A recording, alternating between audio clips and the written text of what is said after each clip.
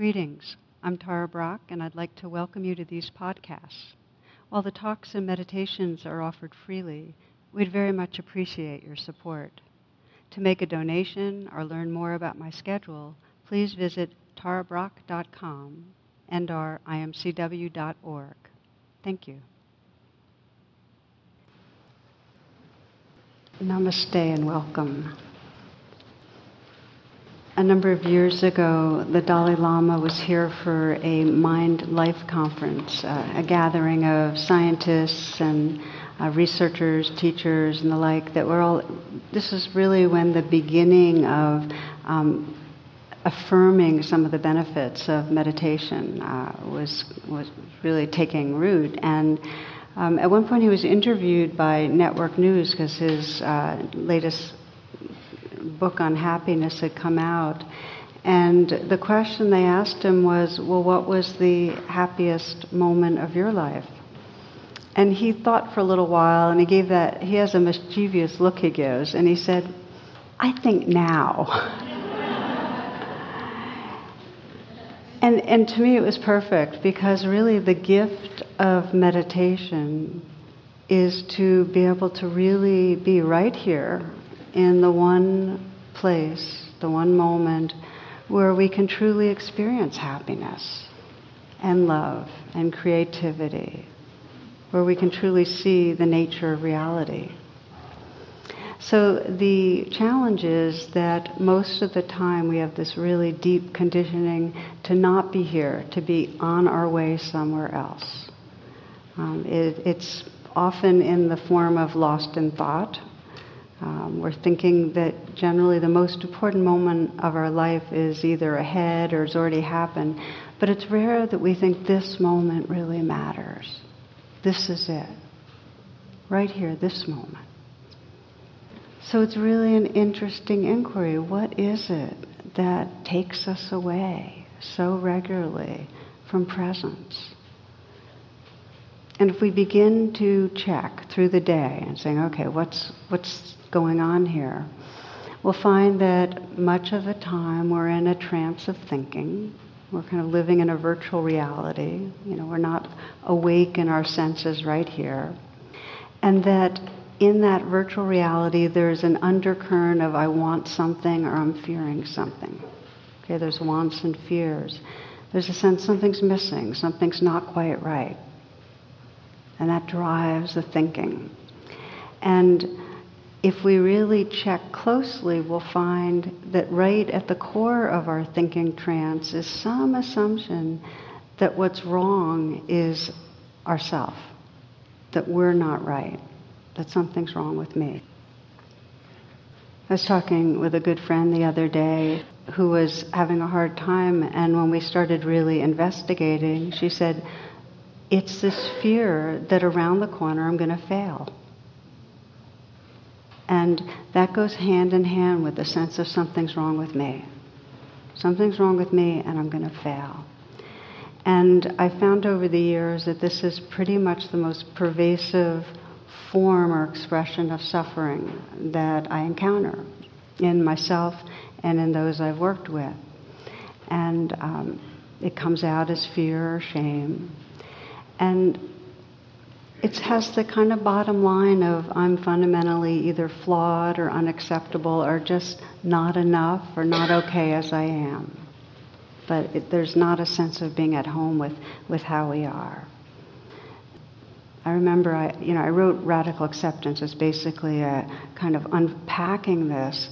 And when I was on a book tour for Radical Acceptance, one of the places I stopped in, it's a Buddhist university, Naropa, had a big poster, and the poster had a big picture of me, and the caption was, "Something is wrong with me."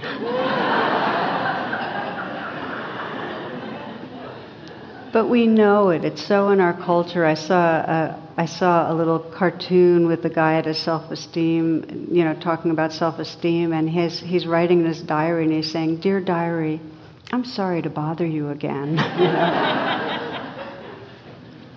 So what I'd like to explore, I'm calling it Radical Acceptance Revisited, because over the years of exploring radical acceptance, I find that I can't come back to it too often because it's a trance. We forget how common it is for our system to go into that sense of not enough or not okay. We need remembering. And I call it the trance of unworthiness on purpose. And I like to check in always. And one of the questions, I have two questions for you. And one is, how many of you are aware of judging yourself too much, of that critic inside? So that would be like most of us. And how many of you are consciously trying to lighten up on yourself and be kinder? Can I see by hands? It's almost as many. Thank you. So this is a big deal. It's something that most everyone I know has as an intention to honor and appreciate the life that's here and not to be at war with ourselves. And yet it's really challenging. I mean, when we're in the trance of unworthiness, even though we know we judge ourselves too much, we're not aware of how much our body and our emotion and our thoughts have locked into that sense of falling short and that fear that we're going to fail. We're just not aware of it. And the trance of unworthiness brings us to addictive behavior because there's a real deep, raw discomfort with feeling shame and fear. And so we try to soothe it. And it makes it very hard to be intimate with others, because if we have a sense, well, something's wrong with me, then we also have a sense that even if others don't know right away about that, they'll find out. So it's hard to be real and spontaneous and close to other people. And the trance of unworthiness makes it hard to really take risks because we're afraid we're going to fail, so we don't take risks. And most basically, hard to really relax, because right in the heart of the trance of unworthiness is we need to do something about it to get better. So not doing, resting, is not a really safe thing. So the Buddha's probably the kind of core teaching is that we suffer because we forget who we really are. We forget really the essence, the awareness, and the love that's here. And we become kind of caught in an identity that's less than who we are. I love the description of our life, our sickness, our dis-ease and sickness being homesickness, that we don't feel at home.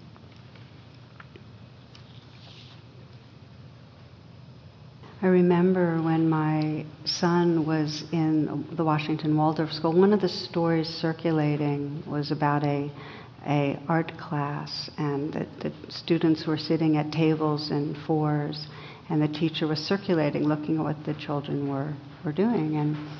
And one little girl was really diligent. She was really industrious and really immersed in her work. And so the teacher stood behind her and finally asked, "Well, hon, what are you drawing?" And the little girl said, "I'm drawing God."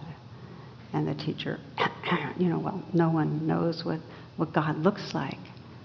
And without skipping a beat, without even looking up, she said, "They will in a moment." So I think one of our big questions is, how do we leave home?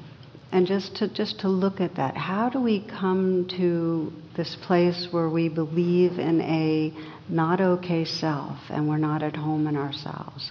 And a hint is from the poet, now deceased, John O'Donohue, poet and philosopher and mystic. And he says, we're so busy managing our life so as to cover over this great mystery that we're involved in. We're so busy managing, controlling things, trying to avoid failure, trying to be the person we should be, staying busy, that we cover over the mystery, the beauty and the goodness of this life. And we don't see who we are, and we don't see others. So we can sense that on a very existential level, how that happens, that all beings come into incarnate and have some sense of a boundary that says in here, the stuff in here is organized and senses self, and out there is other. And when there's any sense of separation, the primal mood of the separate self is fear. So right away, then we have the organism has to control and manage to make sure it's not invaded or hurt or in some way destroyed, and has to try to grasp to try to get what it needs. So managing is like the first response to that feeling of separation. And then with humans, we do a lot of conceptualizing. We use our minds to try to manage things. Our minds to plan, and our minds to worry and anticipate. And our minds end up creating a story about who we are and how we need to be and what's wrong. And that locks in. So again, we're managing. We rely on our mind as a map. We believe the map of the mind to be true. And then the sense of unworthiness gets dramatically amplified depending on the culture we're in. Okay, so we already feel separate, and we're already trying to manage things, and we're already forgetting our basic spirit, kind of hitched to a small story of self. But then the actual toxicity of that story, how contracted it is, how bad we feel about ourselves, really has a lot to do with the culture we're in.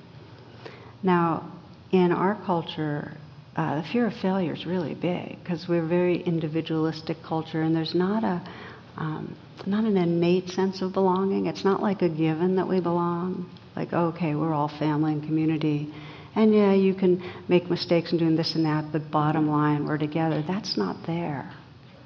So every step of the way, we have to prove ourselves, and we have to prove ourselves in ways that kind of fit the standards that are out there. We compete, and we have this fear of falling short.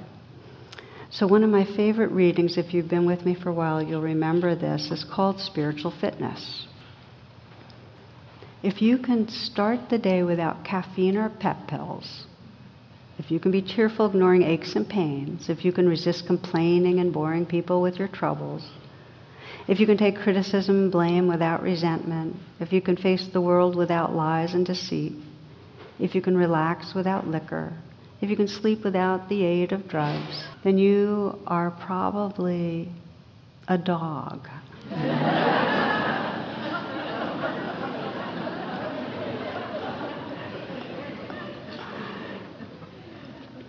So we have these standards. Each one of us has them, and they're basically installed by the culture we're in. And the message of being inferior, being set up to fail, being not enough is particularly toxic for minorities. So consider in this country, consider in the United States our history, that for the African American, that message of you're less than started right off the bat with slavery, was continued through with Jim Crow, continued through with restrictive housing and inferior education, continued through to today with the treatment by police. Now, what message does that give? It's a culture saying you're less than, and that's what we internalize. And so for different degrees, for different, those that don't fit the dominant culture standards, there is a accentuated sense of not enough. We have these standards. Do you fit them in terms of financial success, in terms of the way you look, your body shape, your physical capacity, your gender orientation, your sexual orientation? I mean, for many of us, it's yes, yes, well, no, yes, yes, no. And then where the no's are, deep suffering. So then it gets carried on, this sense of the messages that start having us feeling not enough through our families. And that's the domain of most psychotherapy. And that's where the messages are, here's how you need to be to feel our respect and love. And parents, to different degrees, were conditional in their love and understanding, just because they were treated in that way, and they're afraid that we won't succeed, so this is the messages they give us. One story of a little girl who was doing art, and she figured out that if you put together yellow and blue, it makes green, little Melissa. And her mom said, oh, you should show your daddy when he comes home. So her father kind of comes in the house, and he's a Wall Street guy, and he's on his phone, and he's continued business right through as he walks through the door, and she starts tugging on him and saying, Daddy, Daddy, look. And he's just walking around the house with his cell phone, and she's kind of tugging on him, and he gets all the way into his office, and she's still kind of trying to show him. And so finally he says, Melissa, what are you doing down there? And she says, Daddy, I live down here.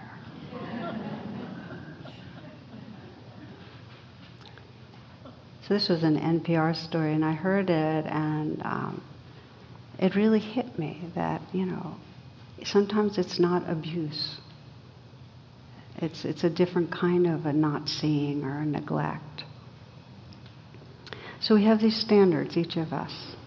And we go around with they're internalized, and we're always comparing against that standard.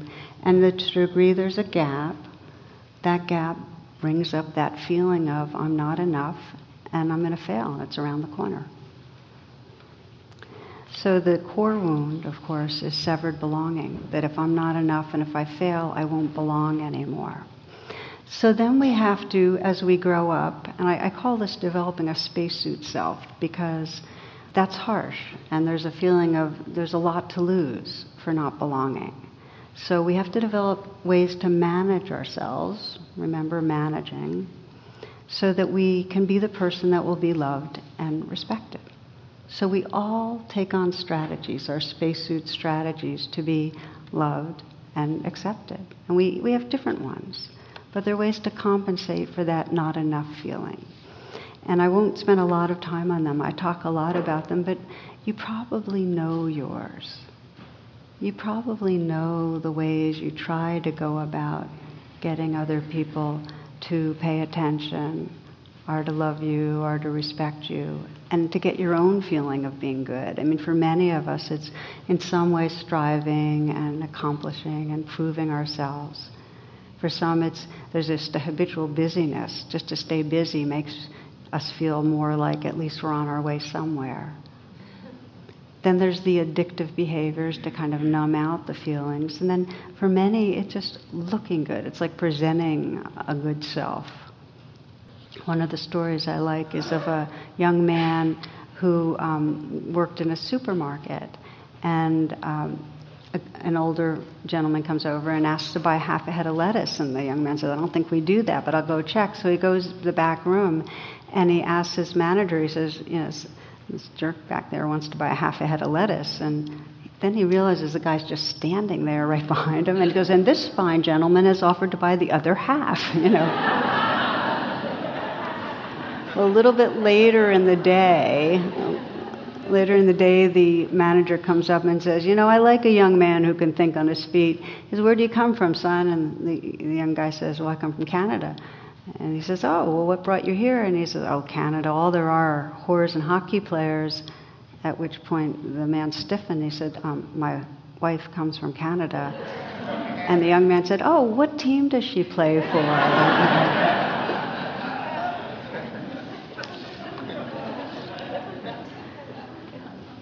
So our most basic management strategy is judgment. And we try to manage things by judging others. It's a way to feel better about ourselves and control others. And then, as we began this talk, we judge ourselves.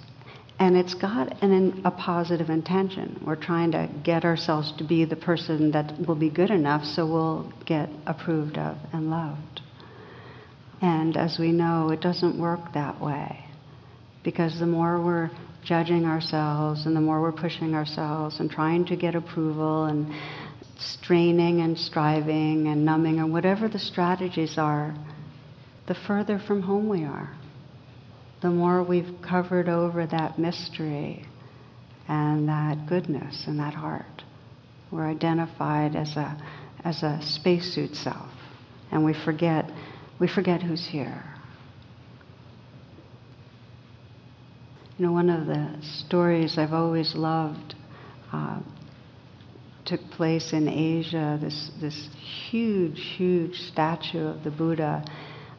For many years, it survived through the centuries. Actually, it was not a handsome statue. It was a kind of plaster clay statue, and but people loved it for its staying power. And then one year, this happened about 12 years ago, it was a really long dry period, and a crack appeared in the statue. And so the monks brought their little pen flashlights to look inside the crack, thought they might find out something about the infrastructure.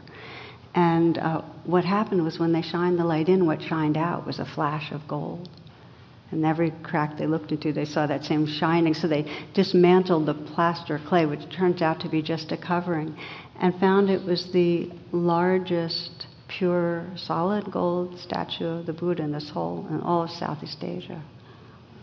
And the monks believed that the statue had been covered with plaster and clay to protect it through difficult years, much in the same way that we put on that spacesuit to protect ourselves from injury and hurt. And that what's sad is that we forget the gold, and we start believing we're the covering. We believe we're the egoic, defensive, managing self, and we forget who's here. So really, you might think of kind of the essence of the spiritual path as a remembering, reconnecting with that, with the gold, and with that essential mystery of awareness. That's our essence, reconnecting. So the remainder of what we'll explore in this talk is how we wake up from that kind of narrow trance of being a limited, deficient, fear of failing being, and remember the goal, remember what's shining through. The practice of meditation, or coming into presence, is described as having two wings. And the two wings are, one of the wings is mindfulness, so that you actually see what's happening in the present moment, non-judging presence. And the other wing you might think of as heartfulness, or whatever is seen is held with tenderness, with compassion. So it's seeing what's here and regarding it with tenderness. You can think of it as two questions. If you ask yourself, what is happening right now? It's like that attention that notices what's going on inside you right now. What is happening? And then the other wing is, and can I be with this? Can I regard this with kindness? So these are the two wings that we cultivate to be able to wake up out of that trance of unworthiness, to wake up out of the spacesuit self and sense that the gold that's shining through, these two wings. And I'll give you some examples. I'm going to give you two examples tonight of how we can directly take these two wings to what's going on inside us and loosen up, so we begin to really come home to a much vaster, deeper sense of who we are. And the first story is this: several years ago, I was at a class, one of these classes, and afterwards a man came to talk to me, and a friend had sent him a podcasted talk, and he wanted to see if mindfulness could help him. And he was an IT executive. His problem was that he presented, that he said, I'm incredibly impatient and harsh and critical of everybody. And it's really hard because I get feedback from my employees and also from my wife and from my team. So can mindfulness help with that? So this is some years back. We met a couple of times. And so the basic thing I said is, when you get triggered, pause. And I invited him to go through a situation that recently where he had been triggered, and when he was feeling all the judgment and the anger. And I said, the first step of waking up these two wings is you have to pause. And this is for all of us, that the sacred art of pausing is a lifesaver. I've had AA sponsors say that learning the sacred pause is worth 2 years of meetings. And it's not an either-or thing, but it's amazing. If you can just pause, you get more access to your intelligence and your heart. So I said pause, and then find out what's going on. Instead of doing anything, see if you can find out what's going on in those moments that you're feeling triggered, when you're feeling irritable and judgmental. And so when he paused, he said, okay, I'm believing that things are out of control, that they're going to go wrong, and I'm going to fail. It's like they're doing something, but it's going to cause me to fail. That was what he said. That's what he said. And then I said, and okay, and when that's going on, what's the feeling in your body? And he goes, well, it's anxiety. It's like this clenched fist in my chest. So I said, okay, let's just do the 2 wings now. So you name that. Okay, anxiety, anxiety. That's the wing of mindfulness, recognizing it and naming it. And then the wing of compassion, just say yes, make space for it. Let it be there. In other words, don't try to make it go away. Don't do anything. Just let it be. So that was his practice. That every time he got triggered, that he could remember, he was to pause. Okay, what's going on? Feeling it, naming it, and saying yes. And he did it over and over and over again. He'd feel that rising irritation. He'd pause. He'd breathe. He'd name it.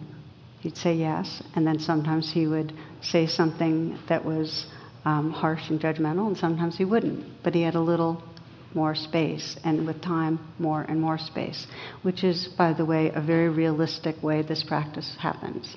It's not like right away you unfold the 2 wings and, the trance dissolves and your crystal rainbows of light and, compassionate and the beloved, in form. It takes time, but it was happening. And some months later he described an experience that he said was what made him commit to practice ongoingly. He had a meeting with the project manager, and the project manager admitted that the team was behind schedule on a major project, one that was really, really important to this guy. And that the project manager also admitted that he had personally let some things fall through the cracks. So this is exactly the setup. Like he felt the irritation rising, and internally he was saying, okay, angry, okay, anxious, okay, yes, be with it, feel it. And he didn't blow up. And he just got more there, and then they began to strategize on how to deal with things. And the manager was about to walk out the room, and then he came back to his desk and he said, I didn't plan on saying this, but I wanted to let you know. A few weeks ago, my wife was diagnosed with stage 4 breast cancer. And I have 2 teens, and it's a tough time. And the 2 men hugged. And he left the room, the project manager left the room, and the guy I was working with said that he had tears, and it was for this man, but also that he might have missed that moment. Do you know what I mean? If he had gone through his normal chain reaction, but learning to pause and bring these 2 wings to life gave him a moment of human contact that was precious. So this is when we are caught, when we are stuck in our spacesuit self. To pause. What's happening? Can I be with this? Yes. Let's pause right now. I'd just like to give you a chance to check inside for a few moments.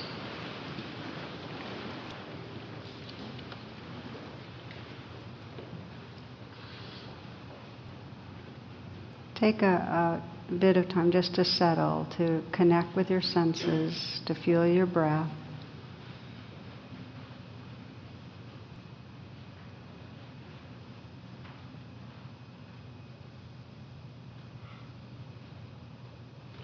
We'll just do a very short and simple exploration of these 2 wings. I'd like to invite you to come up with a current situation in your life that brings up difficult emotions. not something that is traumatic, but something that brings up anxiety or anger, hurt, where you react in a way perhaps that you wish you wouldn't.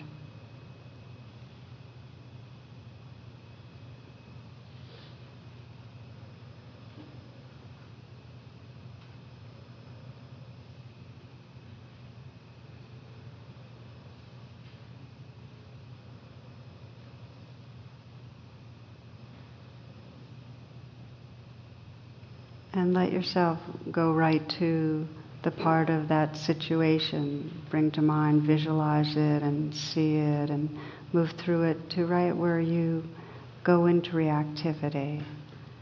And sense what emotions are coming up in you. Like for this man, it was a clutch of anxiety in his chest.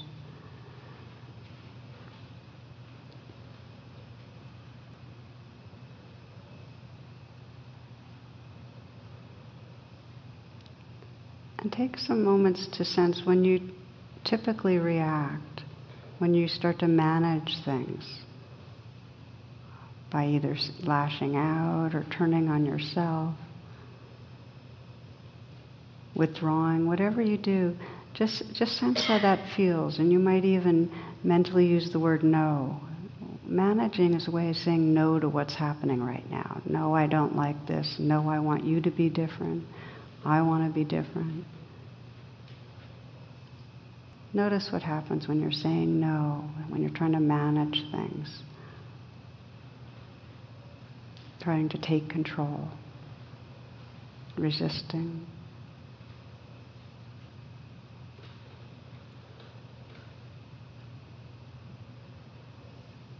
So you're get connected and aware of what the feeling of no is like when you're reacting in a tight way from your spacesuit self.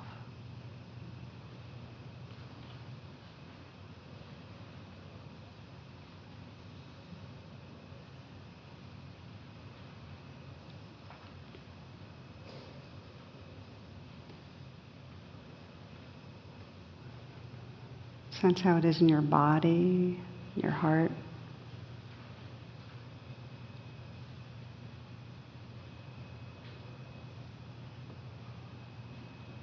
And then take a few full breaths. We call this a state interrupter. Just kind of breathe and feel your body right here fully. But let the same situation be in your awareness. In fact, again, let yourself remember the triggering, what gets you going, and what the worst part about this is. See if you can feel in your body where it lives.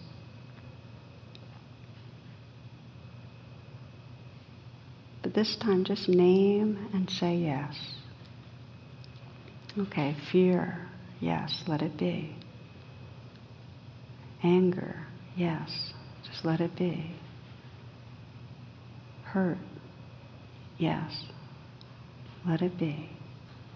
So you're really giving permission to your body and your heart to feel what it feels. You're not saying yes to about the other person's behavior. Yes is a way of allowing and letting be the life inside you. Let it be as it is.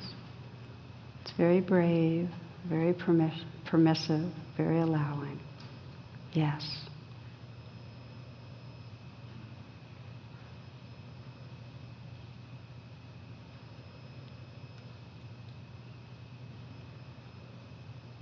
In fact, no matter what's happening inside you right now, pleasantness or unpleasantness, tired, numb, dull, anxious, see what happens when you say yes, when you just give it permission to be as it is.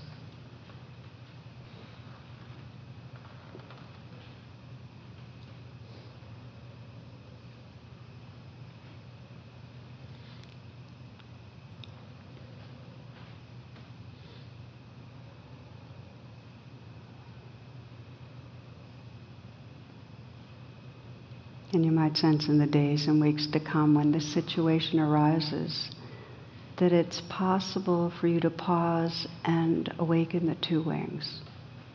That you can pause and really ask what's happening and name your experience inside you.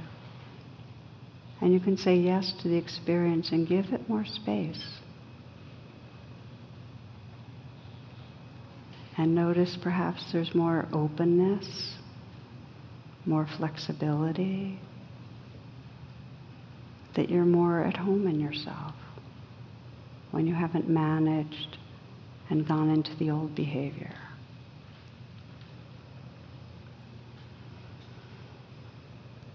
Okay, so as you're ready, open your eyes, or if you'd like to sit with your eyes closed, that's fine. I'm going to make a few comments. Sometimes when we do this and we get in touch with something, an emotional tangle that's difficult, and we name it, and we're saying no to it, we're managing, it actually feels better because we're kind of keeping on top of things and we feel a sense of our own power and like we're in charge. Even though over time that no ends up giving a sense of tightness. What most people find is that no is tight and yes has more openness. How many of you notice that? Okay. So ultimately, we want to be able to say yes to our inner experience. Because unless we open the windows and doors and let the winds and light move through our being, we're not going to feel free. But sometimes when things are too much, we need to say no and temporarily be able to manage them. So it's not like yes is good and no is bad. It's just knowing the direction you're going is to increasingly have a capacity to name what's there and allow it. Say yes. And again, I want to say that often people do this practice and say, am I supposed to be saying yes to that person who's abusing me? No. You can say yes to your inner anguish, hurt, anger, fear, and do anything you need to create the boundaries you have to do. But this is for the freedom of your own heart and the healing of your own heart, that you learn to recognize and allow your inner life. Now, a big challenge for saying yes is when we feel like we're bad. If we feel like I'm a flawed person, I can't say yes to that. I can't say yes to this shameful feeling. It's too much. It gets very, very difficult. When we're at war with ourselves, it's sometimes difficult to bring that second wing of allowing alive. So I want to spend probably most of the remainder of this talk on how do we bring the two wings to our experience when we've totally turned on ourselves, we're totally at war with ourselves, okay? Now I remember one yoga teacher who used to say, put your right arm over your left and hug yourself.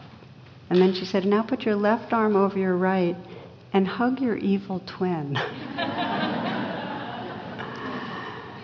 Part of this practice of radical acceptance revisited is knowing that whatever arises, whatever we can't embrace with love imprisons us, no matter what it is. If we're at war with it, we stay in prison. But I often have encountered, it's been now, since Radical Seven, it's like about 13 years since it's come out, the biggest fear I encounter is if I try to embrace myself, if I try to bring this wing of allowing and compassion to myself, I'll never get better. I'll never be a better person. In fact, it's indulgent. I'll only become more of that person I don't like. That's the fear of radical acceptance. How many of you can relate to that? That if I start loving myself unconditionally, I'll get worse. Can I see? I mean, it's really natural. We wouldn't stay so hard on ourselves if we didn't think it worked. Okay? But I often quote Carl Rogers, psychologist Carl Rogers, who said it wasn't until I accepted myself just as I was that I was free to change. That in other words, that this acceptance, this recognizing what's going on inside us and this deep unconditional tenderness is the prerequisite to change. Okay. So I'll give you a story, because I think the deal is that when we bring these two wings to, naming it and saying yes, the yes, sometimes we need to infuse the yes with a profound sense of compassion. So let's look at that one, on how that can happen. And this is a story, a minister that I was working with some years back was in a real impasse in his marriage. And his wife was so dissatisfied that she said, if we can't work this out, I don't know if I can stay with this. So it was a very rocky time when he talked to me. And basically she wanted him to be more intimate, more vulnerable, not so spiritually detached. She wanted him to be able to say, I love you, and look her in the eyes. And he was very blocked, and whenever she would ask for something, that would make it even harder for him to feel like he could be warm and friendly.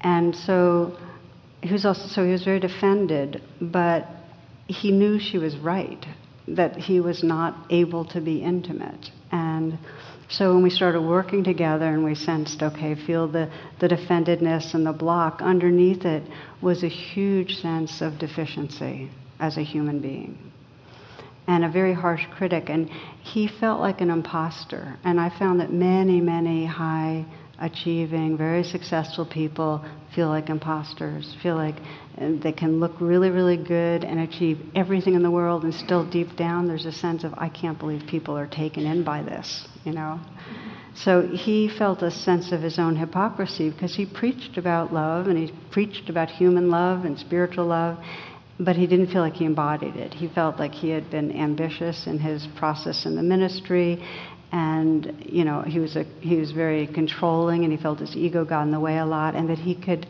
look good and he could comfort people as a spiritual advisor even, but he couldn't be close with people. So his inner critic was basically saying, you don't deserve the position you're in, and you don't even deserve your marriage. So he got in touch with a really deep sense of shame and aversion. And when he started exploring the two wings, and really sensing into the sense of that place that was feeling. He would name it and feel it, and what did it most need? And what that place most needed, that really defective place, was to be forgiven. And he said, I need to feel like God sees me and knows I'm trying. And when he said that, that's when I felt like that was the ouch moment. I sometimes call it that. It was the moment when he really got his own suffering, that he was trying and he couldn't help it. Who knows the conditioning that led to him being closed off? But when he said that I need to have God see that I can't help it, I'm trying, and forgive me, that was the moment that the second wing came alive, and that he could actually feel some tenderness towards himself. So in a way, his practice was this. He would get into that place of feeling stuck and incapable of being close, because he felt like he was just such a defective person. He couldn't bring that into a relationship. He'd see that, he'd feel his shame. And then the second wing of allowing compassion was, please forgive me. And then it kind of went like this, a sense of forgiving himself. Now, as I described with the other story, with the IT executive, this was over and over again a practice, that every time he get triggered and so on, that he could be by himself in practice. He would feel his sense of deficiency and his fear about being exposed, and he, in some way, the second wing was, please forgive me, and then kind of forgiven, over and over again. And it took him a number of months, but he shared that his wife, he said with his wife, for the first time in 26 years, he said, we're feeling each other's hearts. So again, I'm sharing this because this is a shift in identity. He went from being caught, and this is the spacesuit self, and the deficient self, and the critical judge self, to a place of just simple tenderness, of offering himself forgiveness and just feeling that tenderness of vulnerability.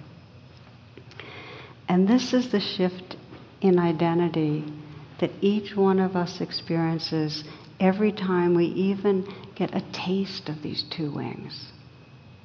If you stop and pause and just name what's going on and say yes, there's a little shift in identity. There's a little shift from the self that's stuck to that witnessing. Do you understand? Just to name it and say yes, you move from being inside the story of the defective self to that awareness that's noticing and kind, even a little bit. This is a poem by Pesha Joyce Gertler. Finally, on my way to yes, I bump into all the places where I said no to my life. All the untended wounds, those coded messages that sent me down the wrong street again and again. And I lift them one by one close to my heart, and I say, holy, holy. I lift them one by one close to my heart, and I say, holy, holy.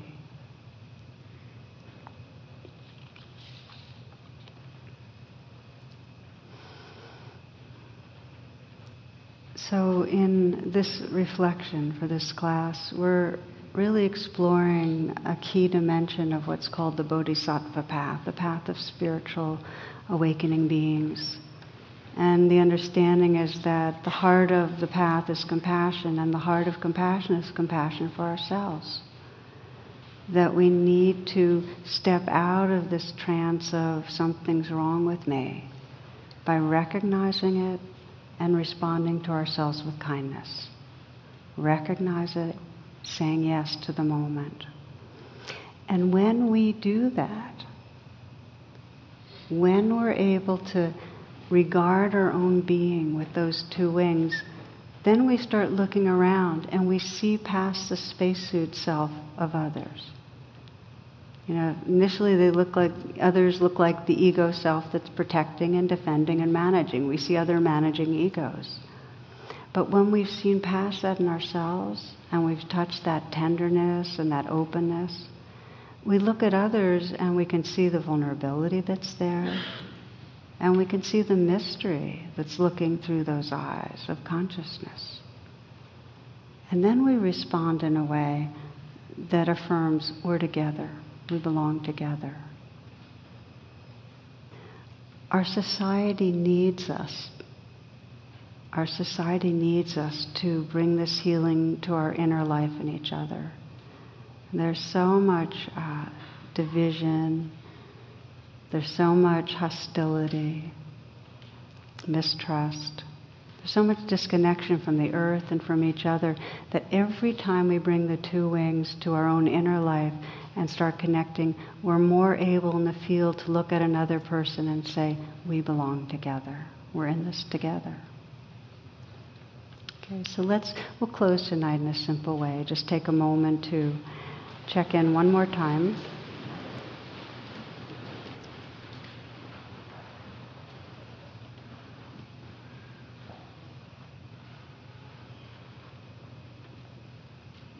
And just to feel that inquiry, feel into the inquiry, is there anything right this moment between me and feeling at home in myself, at home in who I am?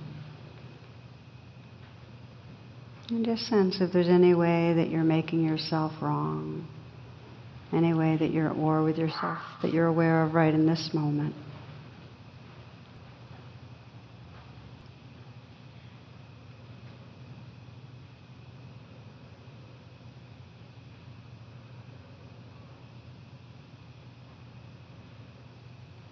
And as you scan, if you find some place that you're holding some harsh judgment against yourself, that you feel unforgiving, that you're not able to accept something about yourself, Take some moments to just to note that with this wing of recognition. Okay, at war, judging, feeling deficient, ashamed.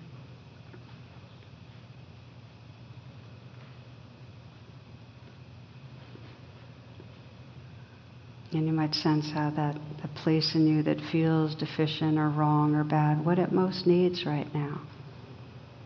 What's the quality of heart that it most needs?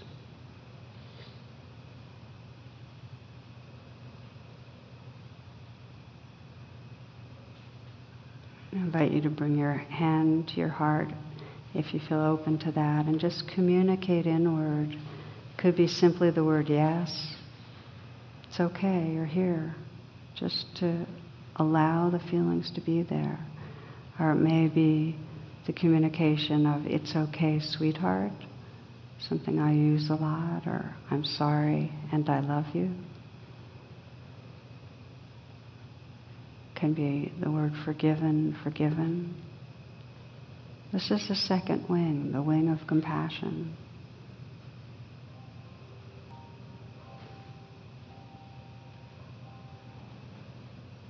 Finally, on my way to yes, I bump into all the places where I said no to my life, all the untended wounds, and I lift them one by one close to my heart, and I say, holy, holy.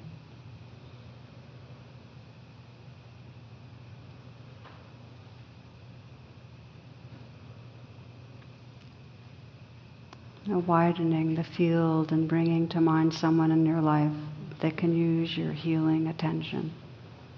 Someone that you know is struggling themselves with feeling deficient, unworthy.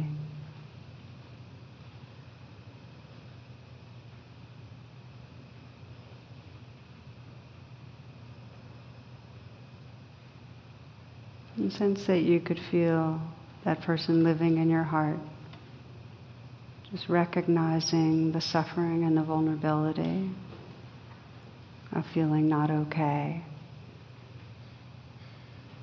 And just the way you put your hand on your own heart, sense that energetically you could put your hand on that person's heart or cheek or embrace them and send a message of care. Whatever message you sense would be soothing or healing.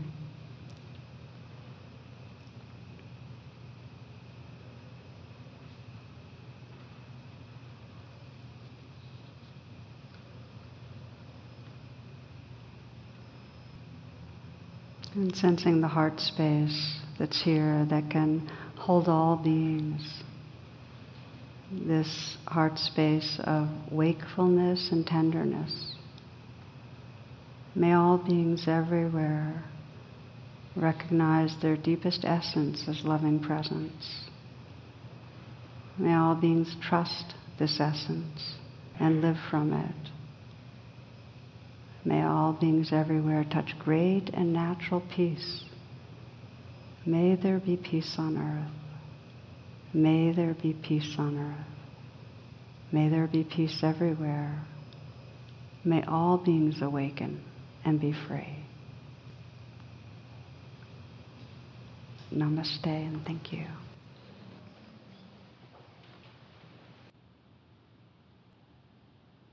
We hope you've enjoyed these teachings.